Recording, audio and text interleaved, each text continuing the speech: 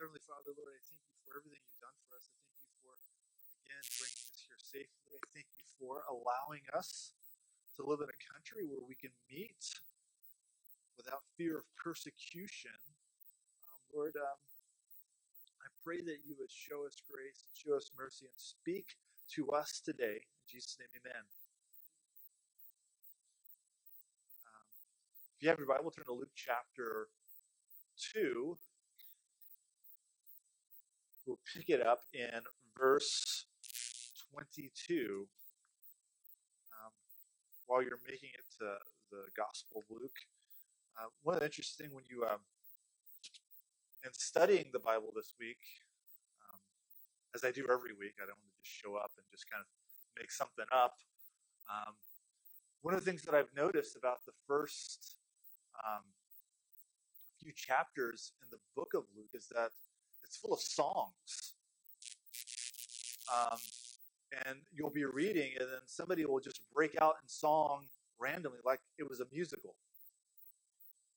It's almost as if musicals are biblical and correct, and that somebody should take their wife to musicals. Okay, well, I tried. I tried. Those of you who understood that, right on. Those of you who didn't, wallow in your ignorance. Luke chapter 2, verse 22 says, "And when the days of her purification, according to the law of Moses, were accomplished, they brought him to Jerusalem to present him to the Lord. As it was written in the law of the Lord, every male that openeth the womb shall be called holy to the Lord, and to offer sacrifice according to that which is said in the law of the Lord, a pair of turtle doves or 2 young pigeons. And behold, there was a man in Jerusalem whose name was Simeon. The same man was just and devout, waiting for the consolation of Israel, and the Holy Ghost was upon him. And it was revealed unto him by the Holy Ghost that he should not see death before he had seen the Lord's Christ. And it came to pass by the Spirit into the temple, and when the parents brought in the child Jesus to do for him after the custom of the law, then took he him up in his arms, and he blessed God and said, Lord, now lettest thy servant depart in peace according to thy word.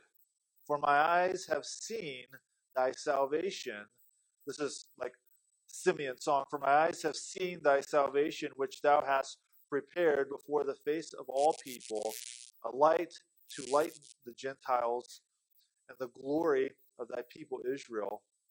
And Joseph and his mother marveled at those things which were spoken.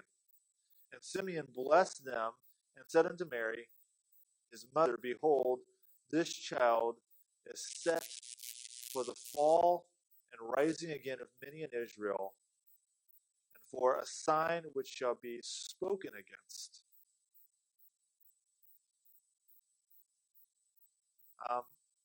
So first of all, we see Simeon's song.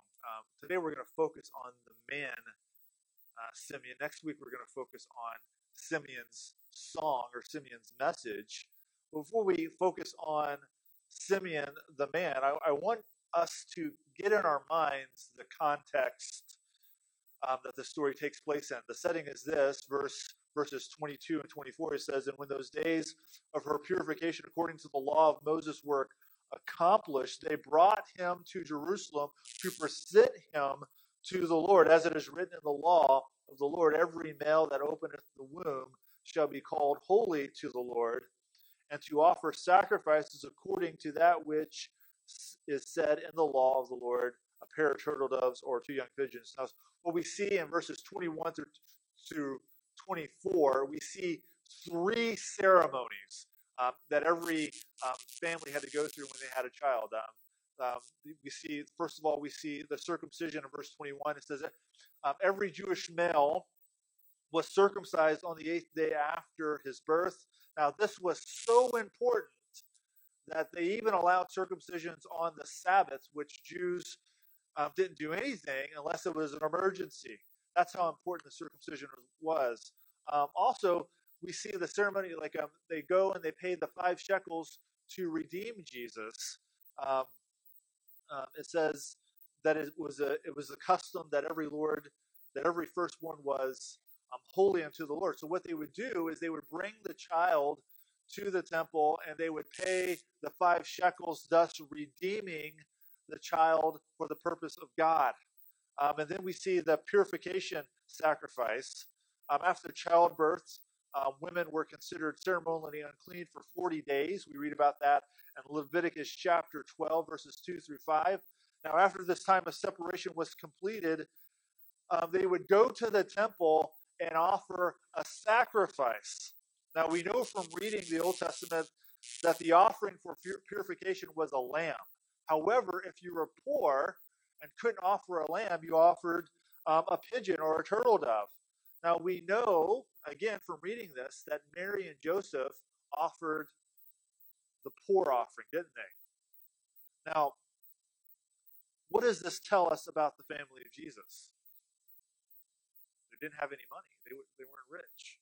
I think a lot of times we as humans in the modern day and study, we think to ourselves, well, Jesus, he lived way back then. He doesn't know what we're going through. Well, here's the thing about people. The Bible says that there's nothing new under the sun. The same challenges that you face are the same challenges that Jesus faced when he was growing up.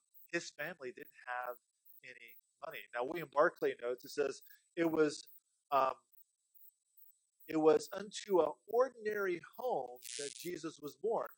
A home where there were no luxuries, a home where every penny had to be looked at twice, a home where the members of the family knew all about the difficulty of making a living and the haunting insecurities of life.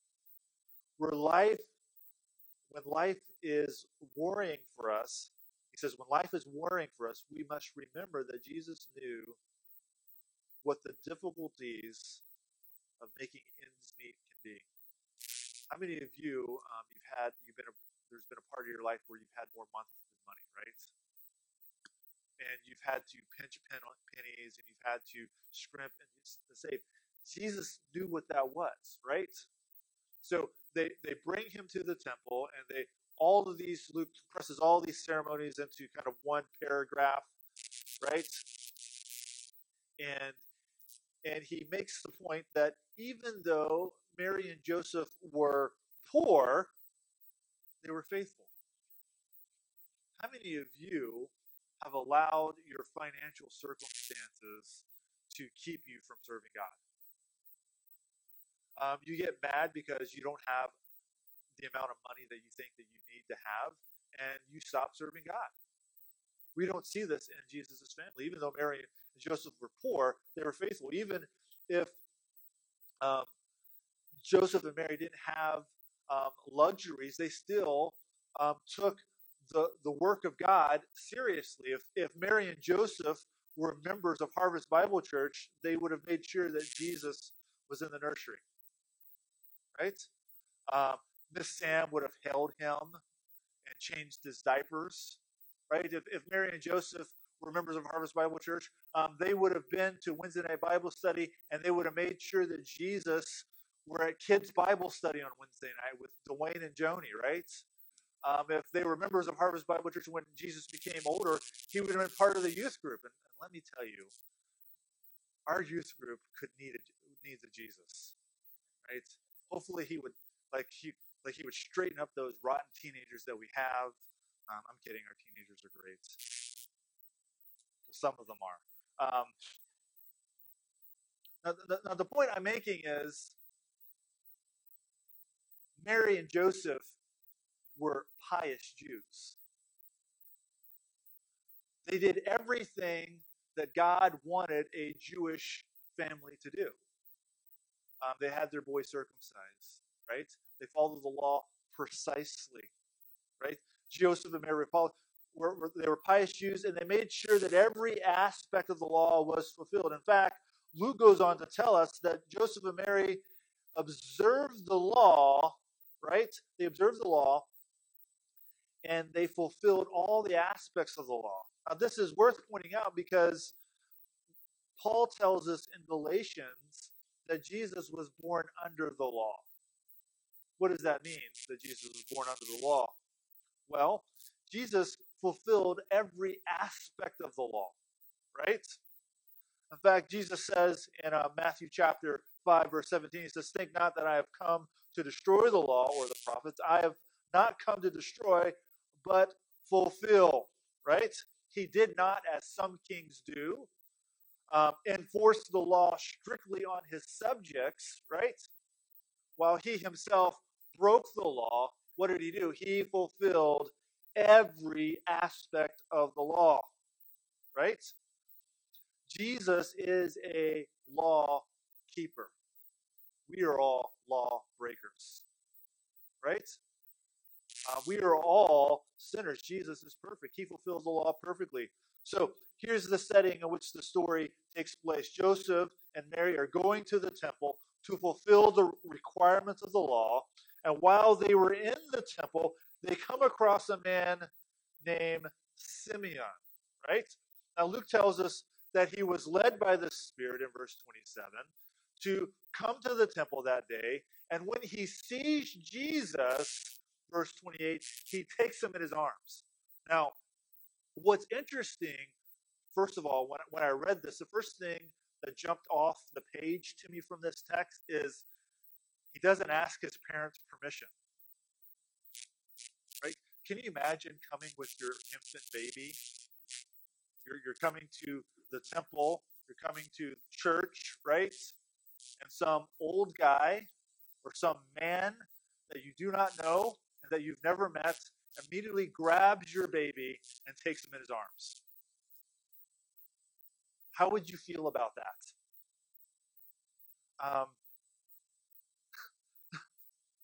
Now, we are not told whether or not he asked or not if he could take this baby in his arm. Only that he sees Jesus and he recognizes who Jesus is by the revelation of the Holy Spirit, and then he takes him in his arms. Now, other than this, we know next to nothing about this man, Simeon. Now, some have speculated that he was a priest, but our text doesn't tell us that, right? Some have speculated, and there's a church tradition that may or may not be reliable, that he was 112 years old. But again, the Bible doesn't tell us that. He could have been a young man, right? Some people think that he was an old man because of verse 29 when he says, after seeing Jesus, "Lord, now let thy servant depart in peace." In other words, that sounds like something an old person would say, right? How many of you know somebody that's so old that they're just tired of everything, right? They're just ready to just say, "Look, Jesus, just take me home." This may have been Simeon, right? He's like, "Finally, I'm out of here." We don't know anything about this man, right? We don't know what his occupation was. We don't know how old he was. All we know is that God, through the Holy Spirit, spoke directly to him that he would not see death until he saw the Messiah. He comes to the temple today. We don't know if he came every day, right? It says in our text that he came by the Spirit. In other words, he was led by the Spirit that day to the temple. Maybe it had been a week since he's been to the temple, and on a random Wednesday, the Spirit told him to go to the temple. He sees Jesus, right?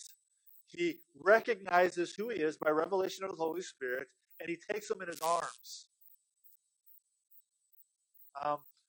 We don't know a lot about the man, but this text tells us three things about his character, right? It says that he was just and devout.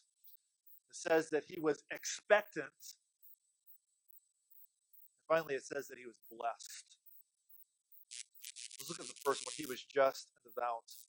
Verse 25, it says, Behold, there was a man in Jerusalem whose name was Simeon. The same man was just and devout. Now, the phrase just and devout signifies that Simeon had a good reputation among men and that he was faithful to God. Wouldn't that be something that you would once said about you? That you had a good reputation at work and in your business dealing, right? And that you were faithful to God. So we see this man Simeon, he was faithful to God and he had a good reputation. And the Bible says that he was expectant. Verse 25 says, And behold, there was a man in Jerusalem whose name was Simeon, and the Holy Ghost was upon him, and he was just and devout, and it says this, and he was waiting for the consolation of Israel. Now, we know from reading history that there was a faithful remnant of believing Jews who waited for the Redeemer. Now, you might be tempted to think, didn't all Jews wait for the Redeemer? Well, it may surprise you, but there were in those days Jews who were like some modern Christians, who were completely disinterested in the things of God, right? And were just going through the motions, right? This was not Simeon, right? In verse 29, we see the image of a watchman who can now rest because he has seen God's salvation. He says, Lord, now let thy servant depart in peace. Simeon was like a sentinel whose job it was to announce the appearance of the Savior, right? And what did he do? He watched with expectation, right? Now, with his task, he could not rest. He had to wait and he had to watch. Now, when you think of a watchman or a sentinel, you think of someone whose job it is to wait, right? And that's what we're told that Simeon did. He was waiting for the consolation of Israel. Now, before we move on, right, I want to pause and reflect on the word wait. Luke tells us that Simeon waited for the consolation of Israel, which means he waited for the Messiah. How many of you enjoy waiting?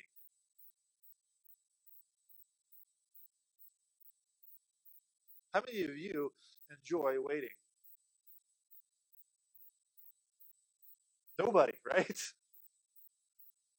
What is it? We have to ask, what does it mean to wait? To wait means to stay in one place and remain in active expectation of something or someone, right?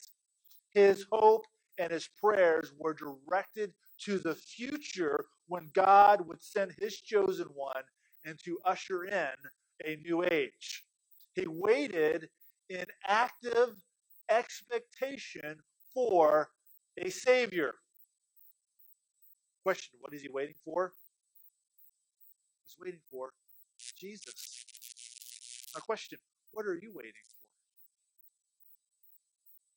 for? Are your hope and prayers directed toward the second coming of Jesus?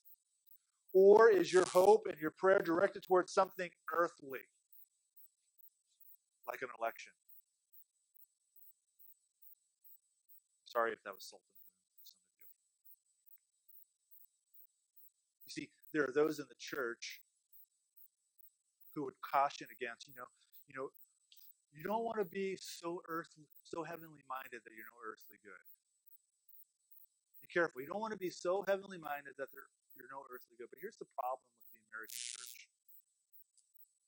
We're not full of people who are so concerned with spiritual things that they don't care about earthly things. In fact, it's the exact opposite, isn't it? The American church is full of people who are so concerned with earthly, fleshly things that they do not care about the kingdom of God. Like, they're not waiting for Jesus to show up. They're waiting for the government to show up. Their prayers and their expectation isn't towards the second coming of Jesus, right? Their prayers and expectations were towards the second coming of a stimulus check.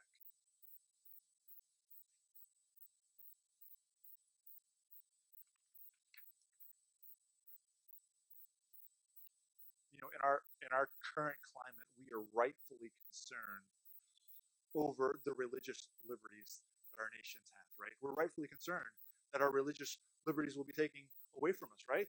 Right? There might be a day where the American church is driven underground. But I'm wondering if you open up your Bible, if it still has the verse that says when Jesus says, the gates of hell shall not prevail against my church. I'm wondering if that's still in our Bibles. Because a lot of Christians are acting like that's not in the Bible. I want you to think about that. Jesus says, the gates of hell will not prevail against my church. And sometimes, like when you read the Bible, you come across something so good that if it wasn't in the Bible, you would be tempted to write it in there, right? And that's one of those things.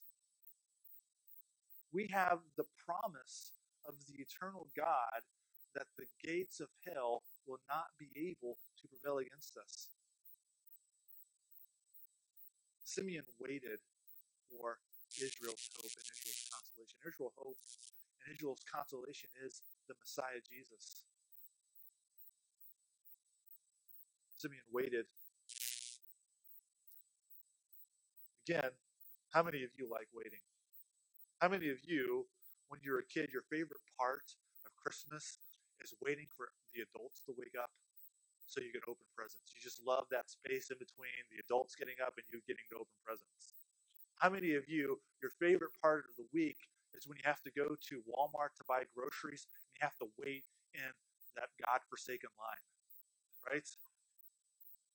Where there are employees just wandering around doing who knows what. They can open up like a register and check me out.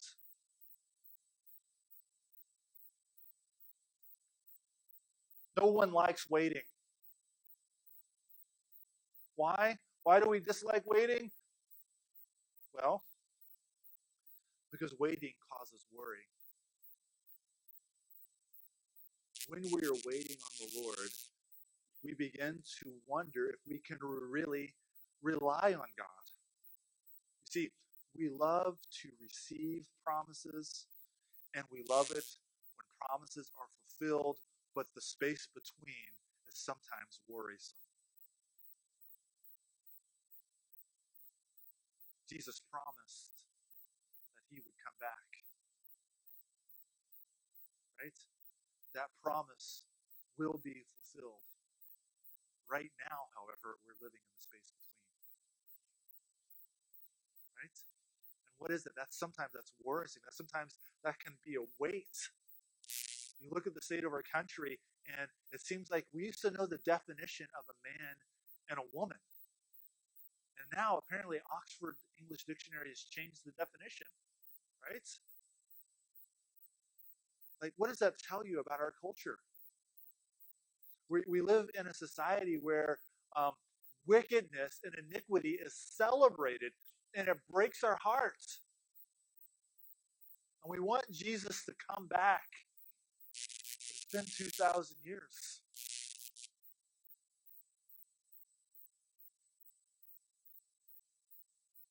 The space between the promise and the fulfillment can be excruciating. However, we know, because we have the Bible, that God always keeps his promises. Why do we hate to wait? Because waiting causes irritation and agitation. How many of you have been irritated and agitated while you were waiting?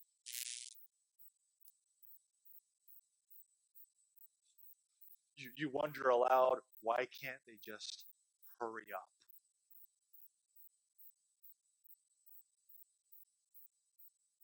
Why can't he just hurry up.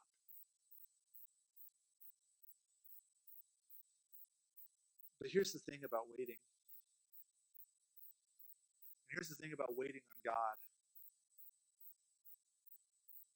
Waiting gives us the opportunity to grow in our reliance on God and His Word. See, as the culture gets darker and darker, Christians will either grow in their faith, in their trust in God, or they'll fall by the wayside. You see, some Christians have given up on God's return. Right? They're not worried. They're not hoping for it, right? They're not longing for it. Unfortunately, expectant is the last word that you would use to describe most Christians. Why do we hate to wait? Because waiting is an indication that the world does not revolve around you. I hate to break it to you. You are not the center of the universe.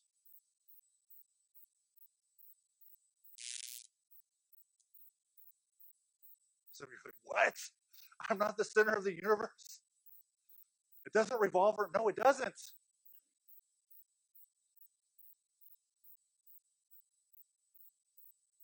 It's crazy. Let the smallest thing not go our way and we're delayed in the slightest. And notice how we freak out as a society. We live in a world where everything is ours instantly, right? Which gives us the illusion that everything revolves around you. When I was a teenager, I grew up in church, and how many of you have ever had the experience of growing up in church and not liking church music? I grew up like that. I like they had Christian rock back in my day. And if you wanted the latest DC Talk album, what you had to do is you had to get a catalog because we lived in a small town, right? That doesn't sell such things, right? You had to get a catalog and you had to send in, and then 6 to 8 weeks later, you would get your CD in the mail, right? And that CD cost $9,000. How many of you remember that? How many of you are still paying off your music club bill? But now, if I want the latest whatever album, what do? I just open my phone, open the music app, scroll, and it's mine instantly. Right? How many of you've ordered something from Amazon and it's 2 day shipping, and something happens and you have to wait 3 days?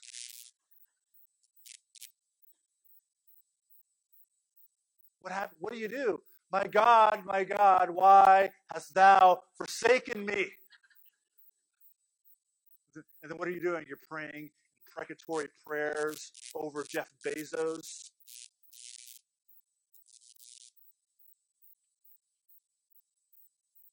You see, waiting is an indication that the world doesn't revolve around you. Waiting is good. You see, our problem as Christians is God has not failed us. We have given up.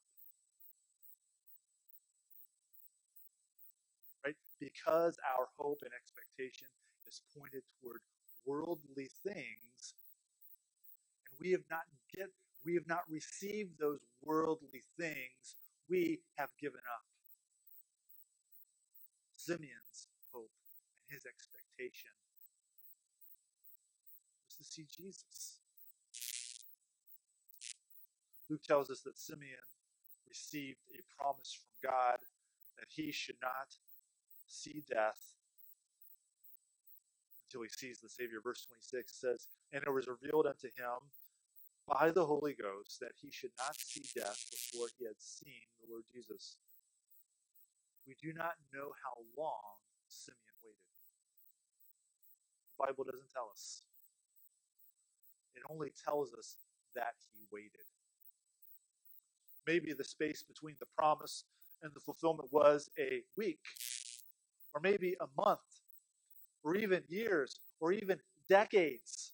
All we know is that he waited with expectation like a watchman until he received the promise. I'm wondering today if there's anyone here today that has given up on the promise of God.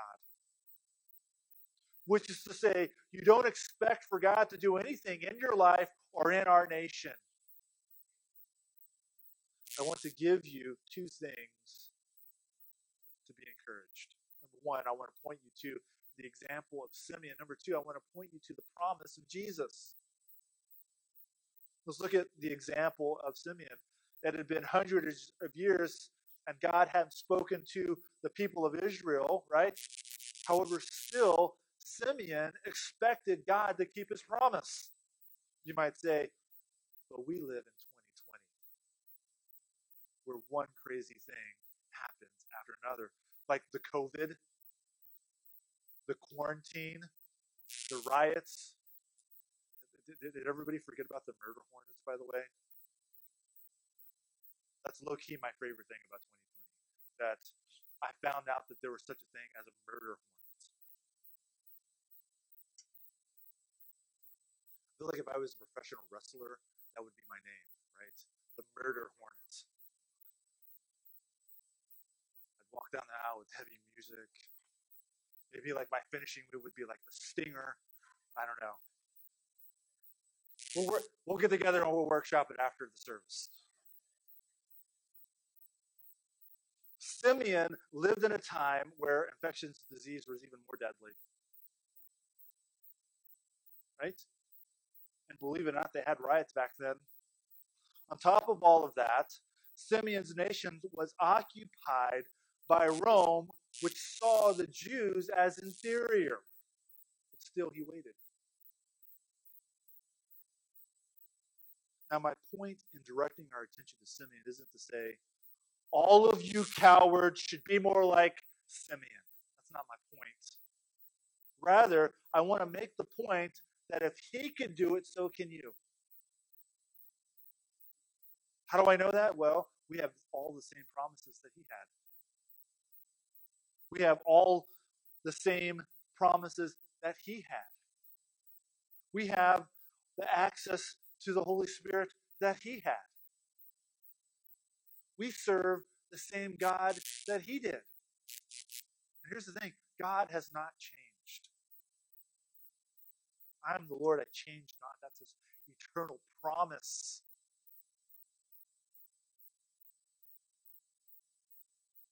We have the example of Simeon. Also, we have the promise of Jesus. Jesus said that he will never leave or forsake us. Some of you are probably thinking, well, that's all you got? That verse? It's like, I see that on a postcard. That doesn't comfort me.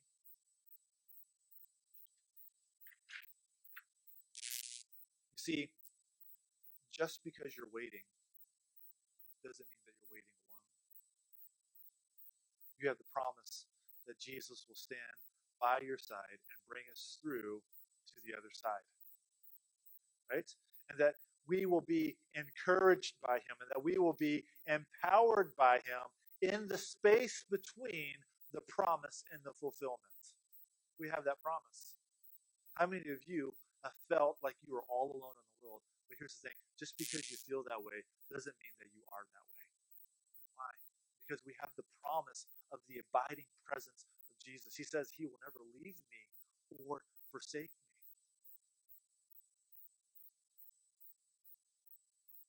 When I think of that, I think about the Great Commission. He says, "Go, therefore, to all the nations." Right? Jesus isn't a disinterested king sending out his peon subjects. What does Jesus do? He doesn't just send us; he goes with us. Right?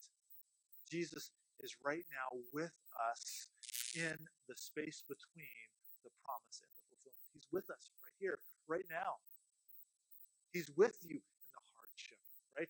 Remember how John Newton kind of describes the Christian life. He says, through many dangers, toils, and snares, right? But here's the thing. Jesus is walking with us through those dangers and through those toils and through those snares. Right? And this promise, the promise that Jesus is with us, this promise is built on the historical and objective fact of the resurrection. How do we know that Jesus will win? Well, because he beat death.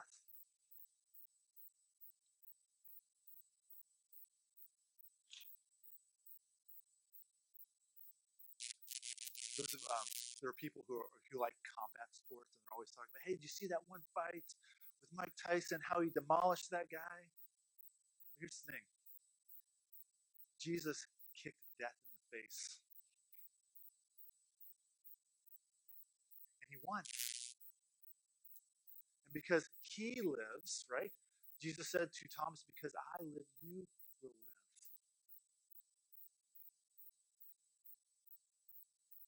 You should be encouraged. God doesn't promise that our lives will be easy. He does promise, however, that he will be with us in our life.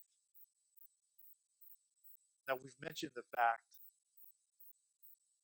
that Simeon was just in the valley, which meant that he had a good reputation among men and that he was faithful to God. We mentioned the fact that he was expectant, which meant that he waited like a watchman with expectation on God's promise to arrive.